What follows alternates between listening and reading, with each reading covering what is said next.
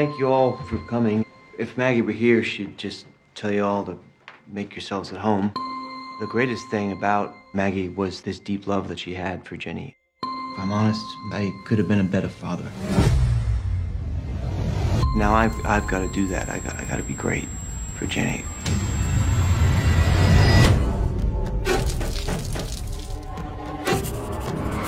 How you holding up, brother? I can't believe she's gone. Things at home have been strange. What are you doing? Baby is painting. Daddy, where do you think Mommy is now?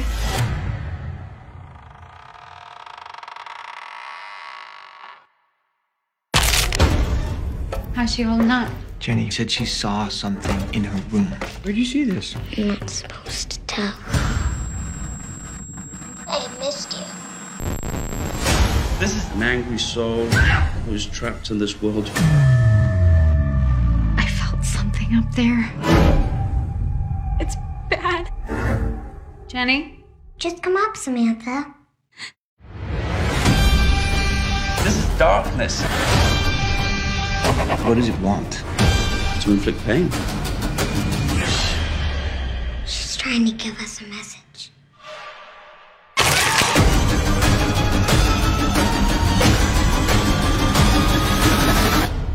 We must be quiet, or else we'll scare her away.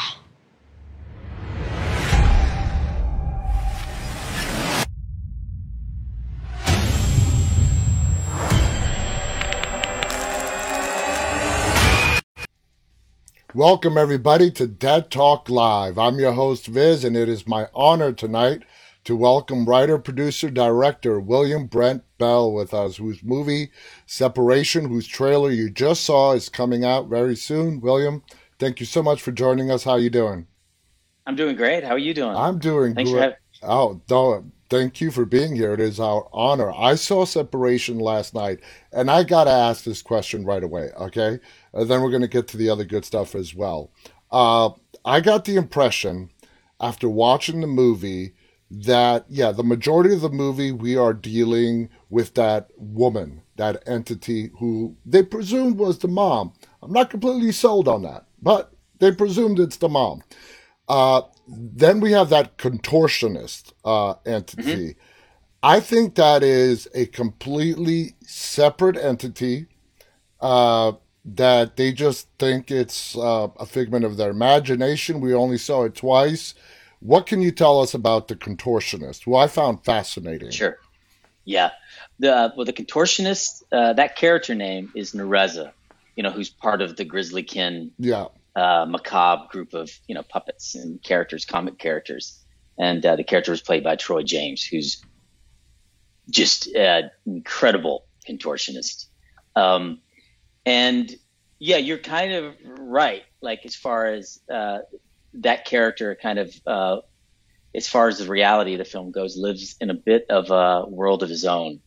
And in the comic, he's kind of a guide into this world of macabre puppets. He's a marionette puppet, so he has no joints. So if you were to hold him up and let him go, he would just collapse into like a pile of wood. Which was why, Troy bringing him to life as a contortionist was so amazing. And so it's a character that, would live on past this story, for instance, if we wanted. Exactly. And that would be perfect if the franchise does continue. I personally think, and it could be anything, it could be a demon, for all we know, that there was so much negativity in that house. Before the mom passed away, after the mom passed away, the feud between Rivers and Jeff for custody of Jenny, there was just so much negativity, it very well could spawn up a demonic entity. So the door is completely wide open to that. So let's get started. Let's go back to, how did this project come your way to not only direct it, but to also be a producer as well? Yeah, this is the first movie my production company produced or co-produced, The Machine Room. So that was really cool, very important. I was having a meeting with a television executive named Gloria Fan, and she works for Fox and Disney. And she had been developing several movies, but she couldn't touch the movies anymore. And this was a movie she had been developing. She's like, you might like this. Do you like the movie Kramer vs. Kramer? Yeah. And I was like, for me, it's like my childhood, that movie. It was in Dustin Kentucky. Dustin Hoffman, yeah. Dustin Hoffman, Meryl Streep, and their 8-year-old son, who was nominated for an Academy Award at 8. And I don't think he won, but pretty amazing. And I was like, oh, I love that movie. She goes, well, there's a script where, you know, the mother dies and then, you know, seems to come back. And I was like, I love that. I was like, even if the script was awful, I would work on the script enough because I feel like I know that movie already. And so I tracked the script down because she couldn't work on it because she's in television now. And when I read it, I was expecting the worst, and I loved it. And the biggest thing they brought to the table, other than that idea, was the world of, you know, the fact that he worked in the world of comics in Brooklyn. So that was really cool. And I was like, this is very fresh. But that's how it came to me. And then I brought the script to the financiers, Yale Productions, through a friend of mine named Jesse Corman initially. And they really wanted to work with me, and Rainmaker Films. And they were small. They had done a lot of small movies, you know, and I was like, this is one that's really special to me. They're a New York-based company. And I was like, you know, let's put this movie together and go make it and do something really creative and personal. And they were super supportive. And then, you know, 6 months later, we were in Brooklyn prepping and shooting the film. I love the fact that you guys, I'm from New York, and I love the fact that you guys shot on location in New York City. This movie had a great cast. Rupert Friend, Brian Cox, that girl, Jenny, Violet McGraw. She's so talented. Yeah. She's such a talented young woman. How did you have any kind of say on the casting? How did that work out? I mean, what was your role when it came to the casting of this movie? I mean, my role, kind of as a director, usually, certainly being a producer of the movie, I kind of have the main say in that, and within reason, you know, a lot of times we're looking for certain actors to kind of help click into place the financing model of a movie, right? But this one, it didn't require that much of that. With Violet, it was about searching, you know, and looking at every girl between the ages of 6 and 12, like that have been in and out of the doors in Hollywood, and then finally finding her, which was, you know, for me, I was almost going to have to rewrite the part because I thought this is going to be impossible to find a girl who can do everything she has to do, and we only have her for 4 hours a day, and I was like, this is going to not work out. But then when I saw her audition, it was like, this is incredible. She's talented. She can do everything. Mm-hmm. And I got to watch a movie with her last night. And you know, someone like Brian Cox was the writers actually wrote that part with him in mind several years earlier. And that was my first choice. I didn't even know that about the writers. And we were like, what about Brian Cox? And I said, that would be number one. And they're like, well, let's do it. Let's get him. And the producers, to their credit, just, you know, they just were bold about it, and they kind of put their money where their mouth is and made a good offer, and he agreed to do it. He lives, you know, in Brooklyn. And so at one point we shot like right around the corner from his apartment. I'm a big fan of Brian Cox. I mean, for a long time now. Yeah. I mean, I don't know anyone who isn't. And it was really a dream come true, you know, like realizing like we were going to be making the movie with him. And like I said, you know, the writers were just like, are you kidding me? Like, that's just, you know, like, okay, who would be this guy? God, Brian Cox is the model for this character. And then he's doing the movie. Same thing with Mamie Gummer. Her mother was very much the model for that character from Kramer vs. Kramer. Yeah. And Meryl Streep. And they even looked similar. Yeah. And I was like, she'd be great in this part, but she probably never want to do it because it's kind of, you know, the horror version in a way of that movie. And about 6 months into casting, her people called us and said, hey, we think this would be great for her.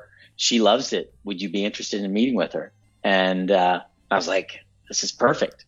And then, of course, the first time I talked to her, she's like talking about her mother's performance in Kramer vs. Kramer and how she wanted to do some things differently. And it just was, for me, kind of mind blowing, because I was like, this is really working out, amazingly well. Rupert was incredible. He was perfect for the part. He's such a lovable, likable guy. He's also a really great artist. I didn't know that. Oh. So sketching and stuff he was able to do himself. And then a couple of people, Madeline Brewer was amazing. I loved her from Handmaid's Tale. Mm-hmm. And Simon Quarterman, who I've done 2 other movies with, and he's one of my dear friends, was perfect, coming in and playing Alan. So it was just an incredible cast, especially for such a little independent film. It was great seeing Rupert back on the screen. I became acquainted with Rupert when he was on Homeland, when he was introduced to us years ago on Homeland. And I loved him as the character of Peter on Homeland. Now, as a director, when you have such a talented cast, how easier does that make your job? Well, I've always heard directing is 80% casting, or casting is 80% directing. And I really believe that. And so for me, it's like finding the right cast is everything, because at that point I can let them run with the character. And so if there's a sticking point in the script or a logic issue with the character, I put it to them and I'm like, okay, you're the character, like what would you do or what would you say? And then they run with it, because I'm thinking of 100 things and they're thinking of that one character. And making sure that they do everything right, that they think that character would do, that's motivated, and that it sounds like their voice. And so it's everything, it's so important. I can totally understand that. Now, you said earlier that before you read the script, if there were parts you didn't like, you would work with it. Did you actually have to do that? Had to change some parts of the script to, I don't know, better? You're an experienced director. You've been doing this for many, many years. Did you have to change certain aspects to make sure it plays well with the audience? Absolutely. We worked really hard on the script for months and months, probably 6 months, like solid. And then even in prep, the locations changed things, and then just really thinking of trying to make it tell the best story that balanced, drama and horror in the right way, and that brings to life New York in the right way. And then as the actors came on board, especially Rupert, mm-hmm. like we would just go and have sessions and kind of rework scenes a little bit to fit, the specificity of the location and exactly what he wants to bring to the part. So it's, there's writing changes every day all the way in through shooting, For you, how important were Jeff's friend who works at the comic agency and his associate, right. How critical do you think, in your opinion, were they important to the storyline? Super important. One, it kind of showed you a different side of Jeff. It showed you, what he had to deal with, whereas he wasn't a very responsible parent and he wasn't interested in kind of taking a back seat to his dreams, but he did that. He did that for his daughter. And what I love about that is I find that when people do that and they give themselves to something bigger, everything works out. Yeah. And so for him, that's kind of the journey for him, is like he finally gave up on kind of his unrealistic dreams, focusing on the bigger picture, which is his daughter and protecting her. And that led to his dreams coming true, sort of. And those guys, and they also provided a lot of comic relief in the movie. And they provided the source for a lot of the support for the mythology of the film, by telling the story. Yeah. So they were super important. Especially the associate, and because he was, Peter's reference into the supernatural. This guy was a very spiritual person, and it was someone that Jeff could turn to for information. Now, when you were assembling this and you decided to go the route with the lady where, like I said in the beginning of this broadcast, we're kind of really, even at the end, questioning, is that really the mom? Is that what you wanted the audience to walk away questioning? Is that really the mom? Because there are certain scenes that a mom, when they're on the ledge, we're on the ledge, and Violet goes forward. What is she trying to do there? Well, I for one thing, I'm glad you picked up on that stuff. I, on one hand, really love the idea that stories, like for me to tell you somewhat like what the intention was, is kind of defeats the purpose of you saw the movie. So it's like you can walk away as long as it's not a frustrating answer. The debate is great, But as far as the character goes, if it was her mother or if it wasn't, the kind of mythology there was, if it's mom, it's not mom exactly. It's a perverted version of her. It's a disturbed version of her. So I kind of equated it to, if it's her, she's not quite safe because it's like she's off her meds, and so she can't quite control her anger or her thought process. So like in that scene, where she loves her daughter very much, from what it appears in that scene, she's questioning, is my daughter safe with my ex-husband? And is she safer with me? And so for a moment there, she almost pulls her over to the other side and then kind of thinks twice of it. Yeah. And that's kind of where the story leads later as well, is like this crimson void, which is her world, in between worlds, is I think a good ghost stories a lot of times are about entities or souls that have trouble moving on, and so very much we're playing on that kind of mythology for this movie. Now, but I do like that people don't quite know, Yeah, like you said, it starts a great debate, and it can really go either way. There's an argument for and there's an argument against. Was it right there in the beginning of the script, a whole plot twist involving the character of Samantha?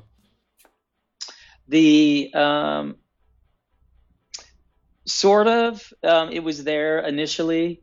It was different, and then so we shifted kind of the role of it. It didn't really have anything to do with the mother. Anyway, it was different. I'd have to think about I feel like, it was similar but different. And then we developed it more and more to make it feel a little more organic to the story and satisfying, hopefully, for the audience. For me, as the viewer, I thought it was just, Rivers, Brian Cox's character, just, he hated Jeff so much. And of course, the hit, I just thought it was literally a hit and run. I really didn't think twice about it. We know Jeff is not the kind of character that would do that. Okay. That is very apparent in the opening minutes of the movie. He's not the kind of person who's going to take out his wife. So for me, it was just an accident. Well, a person got hit on the road, drove away, and that plot twist really threw me.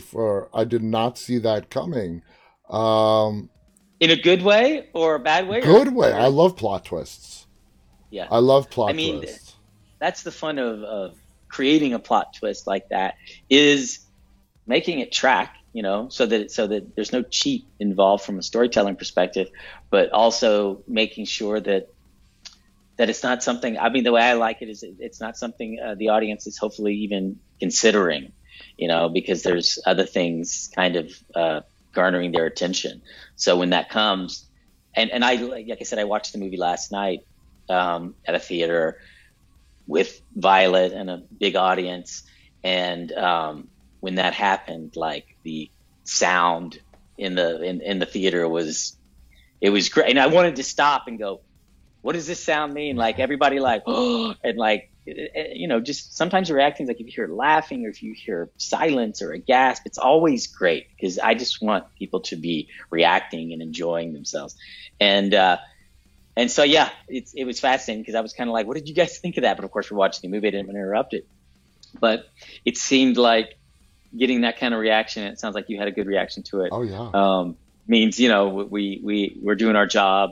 In a film. And I definitely, leading up to the moment when that started to materialize in the story, I was looking around the theater going, I don't feel like people are even thinking this is where this movie was headed. So it's nice. I hope it resonates in a good way. It does. It did with me. Now before we continue, I see you have the puppets in the background. Are those the actual ones used in the movie? Yep. They are. Those are these are the puppets. Yeah. So they let you keep them and they're yours. Yeah, we had them in storage for quite a while, just for safety, and I was traveling some too, and these are one of a kind, hand carved puppets by a guy named Craig Marin in New York, and they're based on the characters in the comic, which are it's a whole world sort of, and we were having the hardest time figuring out who was going to create these until the last minute. And then our production designer, Ola Maslik, who I hired because she had great experience, but she came from a puppeteering background. That's what she graduated college doing. And so she had a real passion for puppets, and like I do. And then at the last minute, she's like, I found our guy. And when he created the first puppet and they sent it to set, they're like, okay, the first puppet, you can see it. I expected like an interpretation of the drawings. Yeah. But I mean, what he did was like, wow, this looks so much like the drawings brought to life. It was so cool. They're cool. And I even, I filmed, Violet knew about them, Jenny in the story. But Scarlet, which was her main puppet, had not been completed yet. And we started filming. And she kept asking me about Scarlet. And so when she arrived on set, Scarlet, the one with the mask, we were filming the scene with her and her dad, and they're playing around with the puppets and they're drawing. And we brought it over and filmed the scene, and I had Rupert introduce the puppet into the scene, and she'd never seen it. And so her reaction was completely, authentic, of like, oh my gosh. And it was so great to see the excitement, and we have it on film forever. It was very cool. That is a very cool story. Now, sticking with the theme of dolls, do you have the doll from The Boy as well? I have parts of the doll from The Boy, and there's a couple back here. Uh-huh. And it's a whole thing, it was a whole political thing. When we shot the first film, they're like, we can't give you a doll now because we might do a sequel, and we just have to protect that. The head of the studio, though, in his office, he still does, he had the doll sitting there. And then when we did he had Brian Henson from Jim Henson's company come in and animate and build robotics into the doll. So the doll is animatronic. So in his office, he has buttons under his desk. So if you're having a meeting with him, and it's very subtle, like Brahms's eyes will just shift or his head will turn the slightest bit and freaks people out. And so they promised me the doll when we wrapped the last one, but Lakeshore, one of the companies behind the film, went bankrupt after all these years. They just finally checked out. And then the politics of, hey, where's the doll? Like, when do I get the doll? And it's like, well, we don't know. Yeah. So I'll get a real Brahms, but right now I have one of his heads and then one of his like cracked heads. You could be like Dr. Frankenstein and assemble him all together at the end. Yeah, I'll make my own Brahms. And that is, I don't know, you probably never saw it, but originally the button to the last film was a doll maker who's making the doll, and we realized there were two all along. It was a cool little scene. So there were four of them. Yeah. So several of your movies include dolls, including Separation, which are puppets. I know there's a little distinction. Yeah. But as a filmmaker or even personal, do you have a fascination with the possibility of dolls? Did they, like, for some people, dolls might have freaked you out as a kid, and this is your therapy to try to get over that fear. Is there some kind of association that you have with dolls and bringing them to life, especially in horror movies? There definitely is, and I think it took a while for me to realize that. I mean, so you probably know Trilogy of Terror. Mm-hmm. It's a ABC. It was probably the first scary thing my sister showed me, and it was an ABC TV movie that had 3 chapters. Each starred Karen Black in different stories, and one of the stories is about a Zulu doll that she brings back from a trip, and it said, if the doll's chain is removed, that the doll could come to life with the soul of this warrior or something like that. And I remember as a kid, she comes back into the living room and the doll's not on the table. And then she looks around and she pulls up the chain from under the couch. And I remember just as a kid going, oh, like, that means where's the doll? And then sure enough, that doll chases her around the whole movie with this big butcher knife for part of it. And so my whole life, I grew up thinking, until I was about 10, that if I put my legs down on a couch and let them dangle, that a witch was under the couch and that doll was with her, and that she would grab my ankles and he would cut my feet off. Oh, God. And I believed that for like 5 years. And, but I didn't really think I had some crazy passion or connection to dolls until I started working with them and going, oh, wow, that is one of the main memories of film in general, storytelling, that has just remained imprinted in my mind. So I have a real passion for it, but it took a while for me to realize how much it was like scarred into my brain. For me, it really is. For me, it's the Poltergeist clown doll. Yeah, terrifying. That too. Terrifying. Yeah, everything about it, Now, was it exactly? That was another one. Well, in 2006, you directed Stay Alive. Was that your directorial debut? I did a tiny independent film, which was kind of like the equivalent of my student film that me and some friends of mine made for like, $25,000, $30,000. And we never really finished it, but Stay Alive. And then I started writing, and I was kind of a writing partner, Matt Peterman, a filmmaking partner, who we ended up making a few movies together. We were writing kind of big studio movies, and I wanted to make movies. And then Stay Alive was the one we were kind of waiting for the right time to make.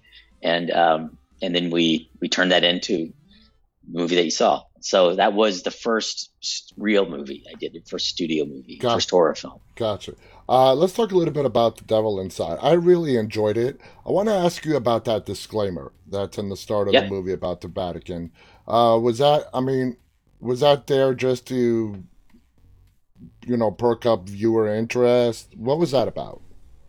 And you mean like something like the Vatican? Well, there were two disclaimers. There was a disclaimer about the amount of exorcisms that had swelled up around the world, and that was where the whole concept came from. I read Matt and I read an article about the fact that after 20, 30 years, the Vatican had started a school for exorcism. Yeah. And that's all true. Mm-hmm. And up until that point, they had pretty much disassociated themselves with exorcists. So, and still probably now, exorcists could not get any kind of time with the Pope. They were not considered real to them. And then truly they said that like there was all this possession and demonic possession happening. So they leaned back into exorcism and brought that school. So that's what started the whole idea, was like, let's do a story about this school. And so, yeah, it was totally based in real data, and also we tried to interview priests. We interviewed so many people, but we could not get true, real priests to really state their case on it. Because those are real interviews in the movie, and there were way more than you ever saw in the film.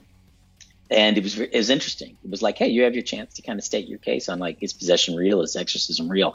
And they're like, the church won't let us do it, Wow. So we never interview a real one. That was actually going to be my next question. How much research did you do into, not only Catholicism, but the whole practice of exorcisms? It's very well known now that there is a school that, the Catholic Church does give in Rome for exorcists. So they do take it seriously, but they don't like publicly acknowledging it. It's like they want to keep it at an arm's length, but they've also come to realize that it's something that is needed. So how much access were you given to? I know you weren't allowed to talk to any priest. What other research did you do for The Devil Inside? We talked to priests. They could just never go on camera, on record. We talked to everything from experts in neurology and violence in people due to complex partial seizures and brain damage, to spiritualists, and like every aspect of it.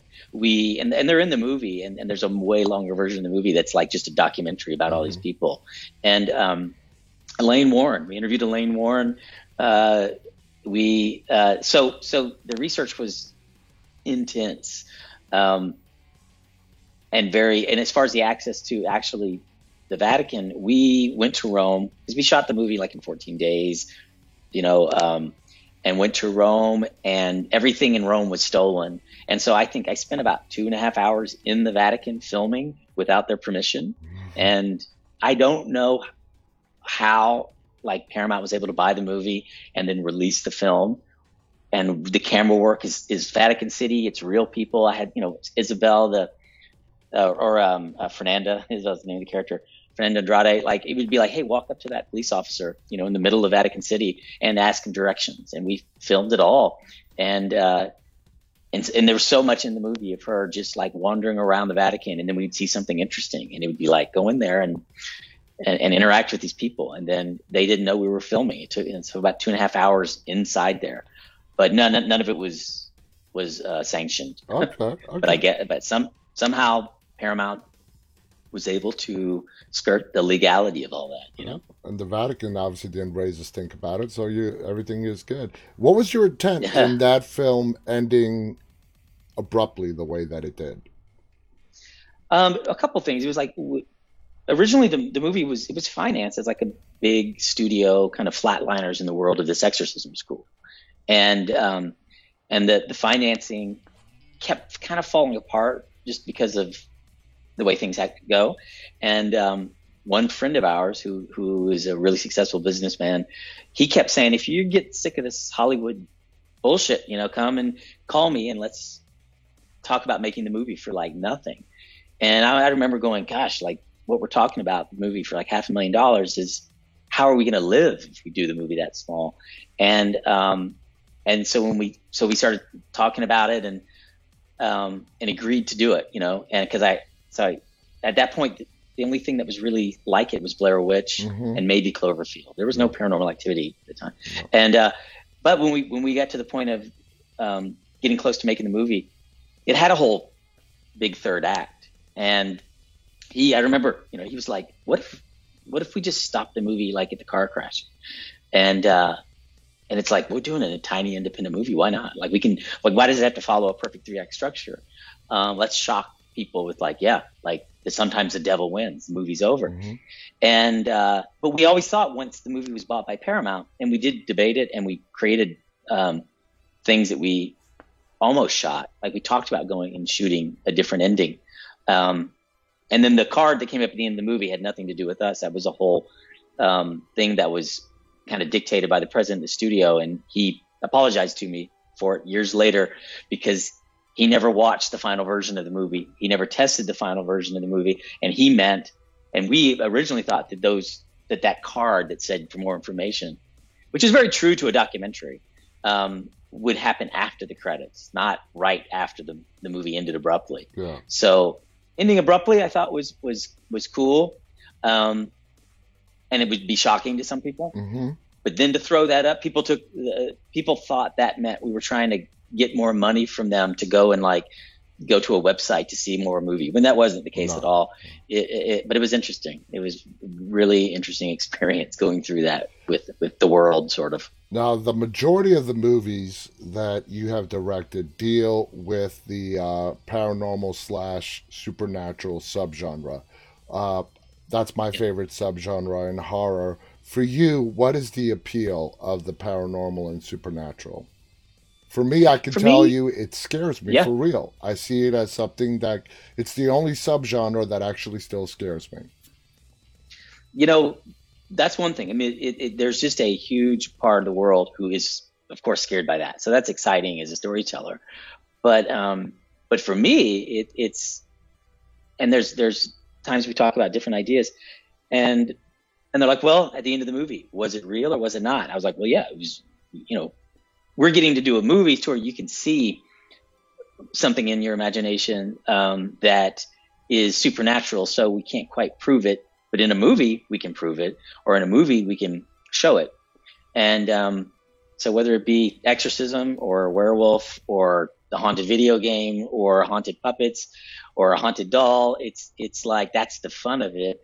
Is I get to take the story into an imaginative place, and whereas in the real world, we can't exactly do that. That's a great answer. Going to the Boy in 2016, a huge hit. It was a huge hit. When you were making it, directing it, did you know that you had something special there, or did you have to wait for it to come out and see the reaction, not only from critics but from fans, that this is a really, really good movie and it got a lot of attention that it rightfully deserved? You know, I have written, co-written, and everything with a lot of the projects I've done, and that was the first time that I actively moved forward on a script that wasn't mine. And a lot of times when I'm submitted horror scripts, they're just not very good, because I feel like if it's really good, the filmmakers will find a way to make it. Whereas if it's submitted to me through a studio, or it's never quite good enough, I don't think. Otherwise, like I said, the writers would have found a way to make it. And so with that movie, Gary Lucchese, I had a meeting with him and he was like, "Hey, take a look at this script if you think." I thought it was an interesting concept.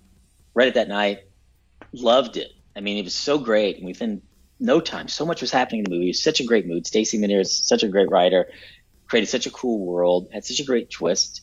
So I was like, wow, this is really good. Like, this is really special.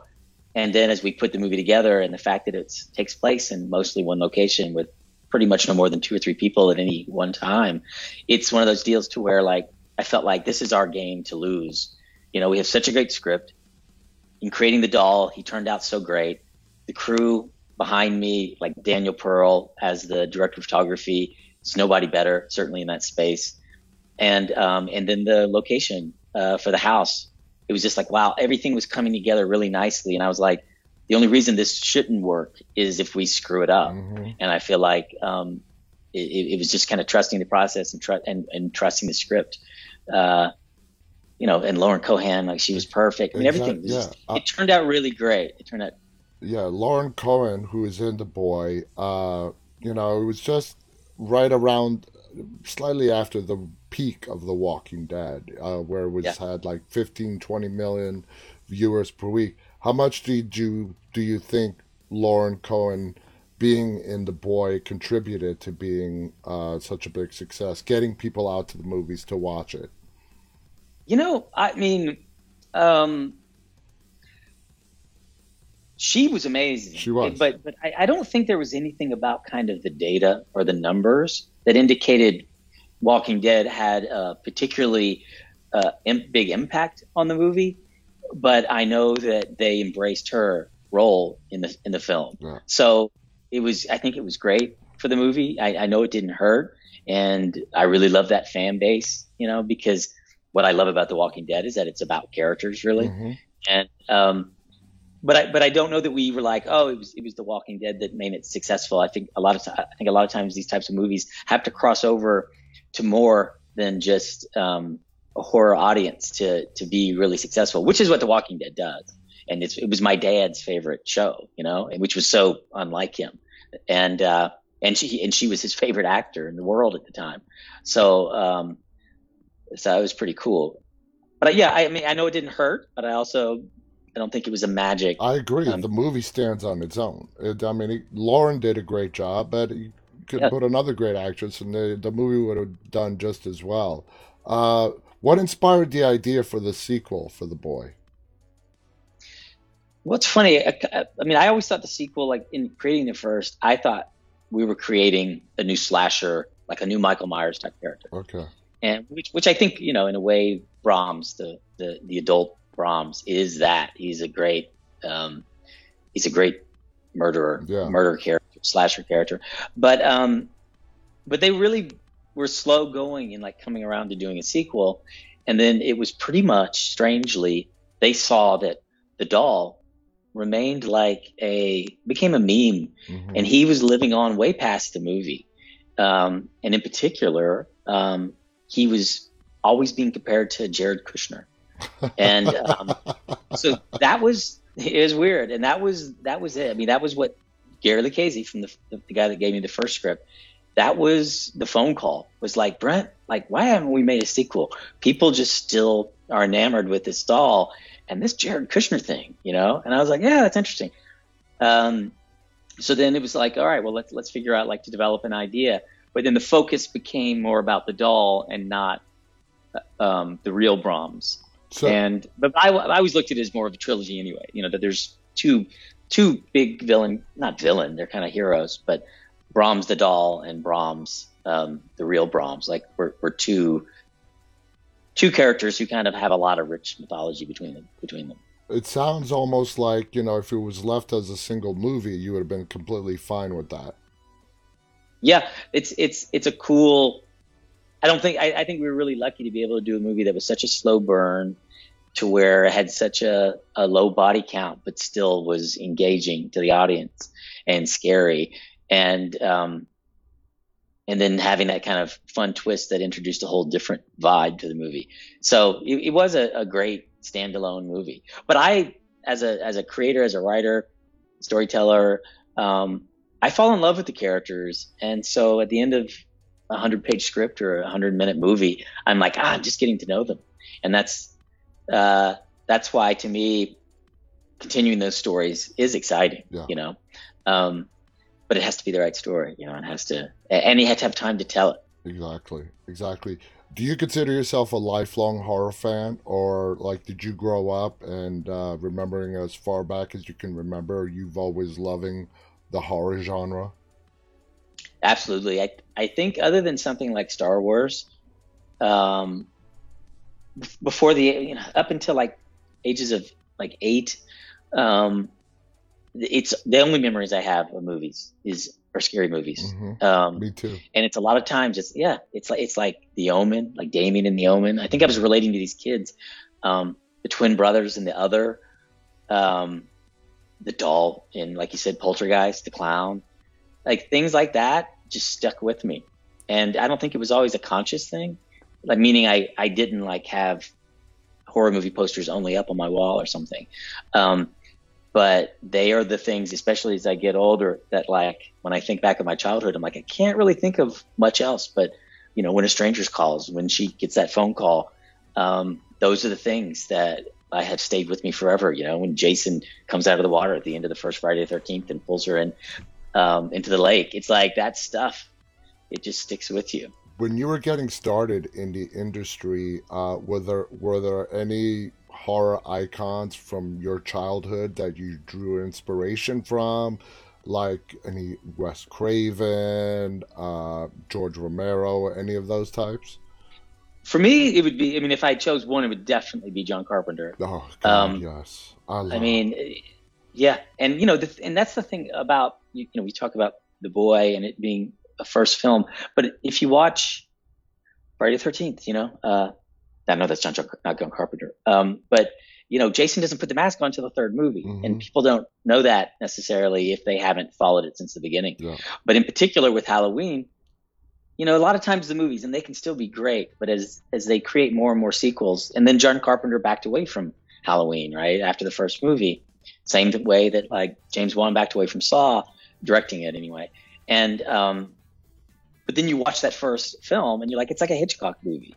And it doesn't have that much of a body count. Most of the people die right there in the last 10 minutes. And it's a slow burn movie. And I love that about it. So that's what is most inspiring to me, is what that first film was. And then what it turned into is awesome. But yeah, John Carpenter, I mean, you know, you look at his Christine and The Fog, and there's just so many things that he touched in the horror space. And the music, you know, the music, it's just incredible. Do you know just like the all famous Halloween theme? You ever heard the story of how he just came up with that in a little short time span because he needed music for the movie, and it ended up becoming probably one of the most famous horror movie themes of all time. It's just the whole score, that whole score. There's multiple themes in that score that are like still to this day, other than the fact that it's such a kind of a thin sounding lo-fi sound that's very specific. The melodies, the haunting melodies, and the rhythm of those different pieces are just amazing. Absolutely. I mean, they just still, for me, inspire any kind of scary, suspenseful moment in the story that I'm working on. Now, what do you consider, going back to your early career, your biggest break that gave you, took you to the next level? I guess, doing that tiny film, which was called Sparkle and Charm, was certainly like so many people were helpful, and the fact that we were able to make that movie ended up kind of leading me to an agent. So that was a big deal, but it wasn't like a moment that happened overnight. It was just looking back, it was like, wow, that led to that. But after that, the guy who I wrote a lot of stuff with and created stuff with, Matt Peterman, we had just become friends and wanted to create something amazing. And I was kind of in the mind frame of creating something I could make, like a tiny movie. And we were a bit frustrated. And so we just decided to write something that we want to see, who cares how. And we wrote this kind of high concept movie, which was basically kind of Jason Bourne with a video game. The way Stay Alive was like Freddy Krueger almost with a video game. And then we ended up selling it, to Universal with Gale Ann Hurd, producer of The Walking Dead, Terminator producer. And that was a huge break. And we never kind of looked back. And, but it was a break more in writing. And, but none of those movies ever got made. And so we wrote these big studio kind of movies for about 4 years. And then finally we're like, I'm fed up with this. I want to make movies, not write movies that go up on a shelf. And so that's when Stay Alive, which was an idea we had for several years, we just kind of, pushed into existence, against the wishes of our agent, who did not want us to make the movie. But, so yeah, it was probably that script was like the thing that really, really turned the corner for me. Between writing and directing, which has the closest spot to your heart? For me, for the longest time, people would ask, like, "Are you a writer? Or you're a director?" And I'm a filmmaker, like I'm a storyteller, and so all of it is a byproduct of the other. I mean, a script and editing, which I've edited on almost everything I've done. They're all just forms of the storytelling, they're forms of filmmaking.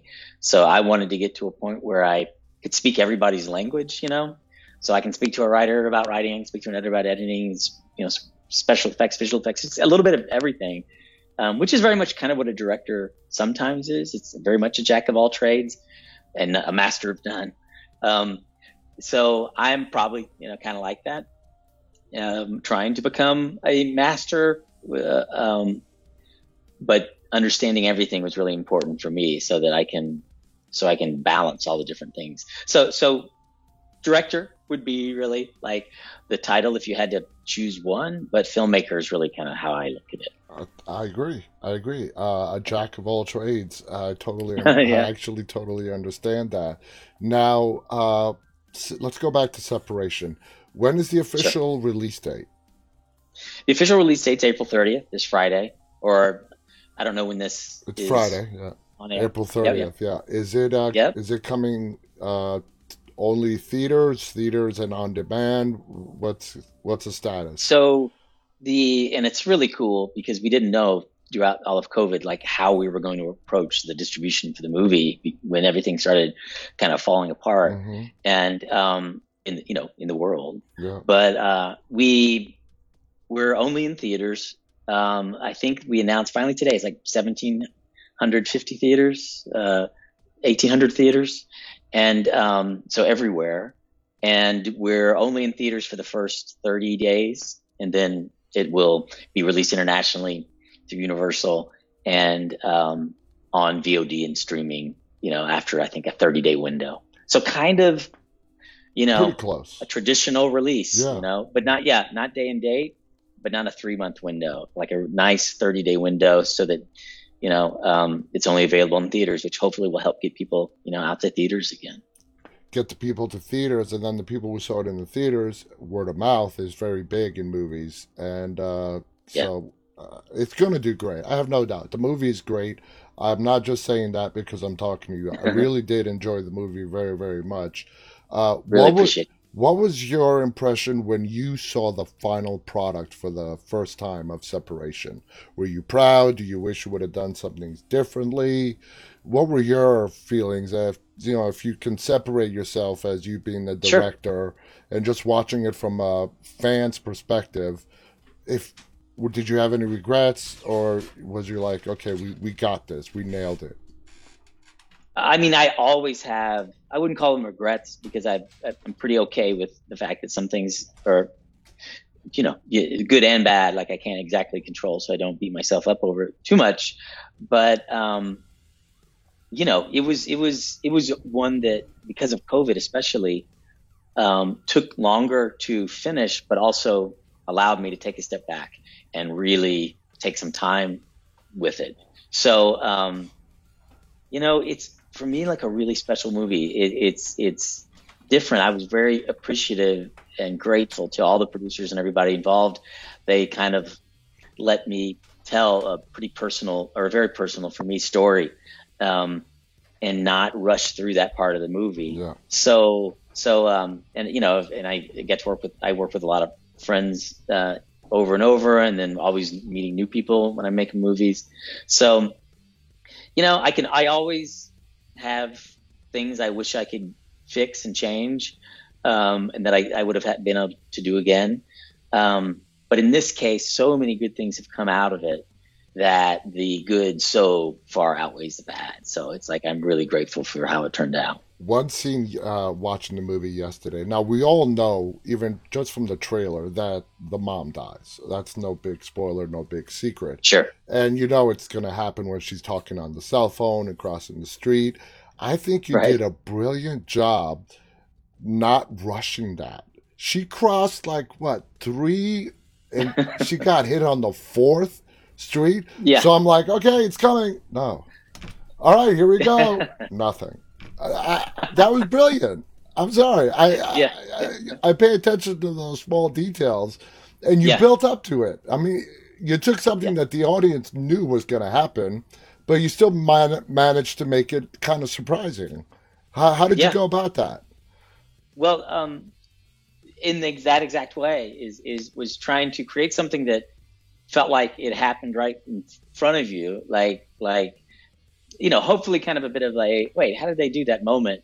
And it was a complex series of shot, or complex shot. And for me, like I said, I appreciated how much everybody involved supported the way the movie takes its time in certain places. And of course, the movie doesn't really have a villain, if you will, or a ghost until mom dies, and that doesn't happen for a while. And what I liked about that was, you paid a lot of attention to the trailer, and so you knew it was coming. And I know people see that in the trailer, and I've had other people say the same thing about how they maybe didn't expect it. I was like, well, you saw the trailer, right? I mean, they're like, well, yeah, I did see that in the trailer, but I think my mind made me forget about it. Mm-hmm. But in particular, the story takes its time to develop. And when we designed that whole shot and created it, I was like, hopefully people will almost forget that this is a horror film by that point. And they're just, kind of lulled into this drama almost. Yeah. And then all of a sudden it's like, oh, wait a minute, I forgot this is a horror film. And there was a pretty gnarly death just then. So the idea was to kind of just make people forget. And especially with that shot, I was watching it last night with the audience going, I wonder how many people know kind of what's happening, but also knowing the way that the shot works, that it does come out of nowhere. And hearing you say that, it's great. It was. Especially somebody who was really paying attention, and who was waiting for that to happen. It still kind of surprised you.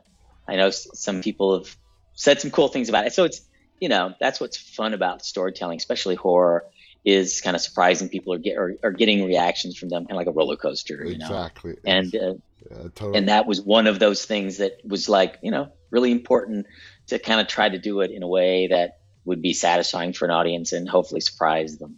Even if they know it's coming. Exactly. That was my point. I knew it was coming. Yeah. It was just like, you did it brilliantly. We only have enough time for one question. There is one aspect of the movie that not a lot of people get to talk to the director of the movie they saw yesterday. So I'm going to seize this moment. When Peter is having his red moments, okay, can you explain? Is that what you mean? Peter, so I'm going back to his Homeland character, Jeff. Oh, yes. Right. Peter was his Homeland character's name. Yeah. When he's having those red moment scenes, it kind of confused me as to what you were going for in those moments. Can you explain a little bit? Sure. Yeah, absolutely. That for me was, the Grimm figure is what I called the monster, if you will. And in her world, I called the Crimson Void. And so that's her kind of in between, it's in between heaven and hell and earth, it's where she's kind of trapped. And so as she's haunting him, in his sleep or in broad daylight, she's kind of introducing him to that, her side of the world. So that's what he's getting, is a glimpse into her, pretty kind of terrifying, but a different world. Yeah. And to where, as the movie progresses, that Crimson Void, that world becomes more and more present, to where the end of it kind of, culminates there a little bit. So that was kind of the idea, Brilliant. was those were kind of converging with the daughter in a way, trapped in the middle, which is almost literally kind of where the story led. If it was the mom after her death and back as a spirit, in a way, she almost seemed to be forgiving of Jeff, as opposed to when she was alive. She was not the nicest person to her husband. Okay, I know he might have deserved it. Okay, for not becoming an adult, and but she wasn't very nice. You're right, and Mamie really wanted to lean into that side of her character. And in a way, I was scared of Meryl Streep's character in Kramer vs. Kramer as a kid. I thought she was really evil until I got older and kind of was like, oh no, she was just dealing with like what adults have to deal with. It's it's not black and white. And so for me, I was like, in a way, some people will almost cheer when she gets killed, maybe, because wow, she was really pretty cruel to him. She was, but she was cruel to him because he was irresponsible. He's well-meaning, has good intentions, but he did screw things up. And over the course of the story, he continued to screw things up with her, with, putting her in harm's way, his daughter. So the more that happened, the more the Grimm figure, became frustrated. And it was, a lot of the movie is about him learning, both of them really, the parents, but learning to become a more responsible parent. Yeah. And to where by the end, it's like, he, not to give away stuff, but it's like he kind of sacrificed his life to save his daughter. And that led to, the Grimm figure having peace to be able to trust that her daughter's going to be safe. It's really fun. Absolutely. It was a great movie. Brent, it's been an absolute honor talking to you. This hour just flew by. Thank you so much. You have any final thoughts you want to share with our audience before we say goodbye? I'm just really excited for everybody to see the movie, and it's so exciting for me that in supporting the movie, you're also supporting the industry, but even more than that, you're supporting this, communal experience that we all have going to see film. And I feel like for a while, I thought that was maybe in the past. And we were, and streaming and everything was just going to be the new normal. But I found in the last month, especially, that going to the theaters, going to the movies is really a special experience. And I hope this movie, supports all that and makes it a big part of going back to the movies. Absolutely. And I really do think that going to the movies, and I like how they're doing it, movies, 30 days, and then on demand, I think it satisfies everybody. And the movie is going to be a success. The movie, guys, is called Separation. It's coming out this Friday, as you just heard, to movie theaters across the country. I definitely recommend it. It's an amazing film, especially if you're into the supernatural / paranormal subgenre of horror. Brent, thank you so much. Guys, thank you so much for tuning in tonight. Till tomorrow, guys, on behalf of Brent and myself, stay safe and stay walking. Good night. Thanks.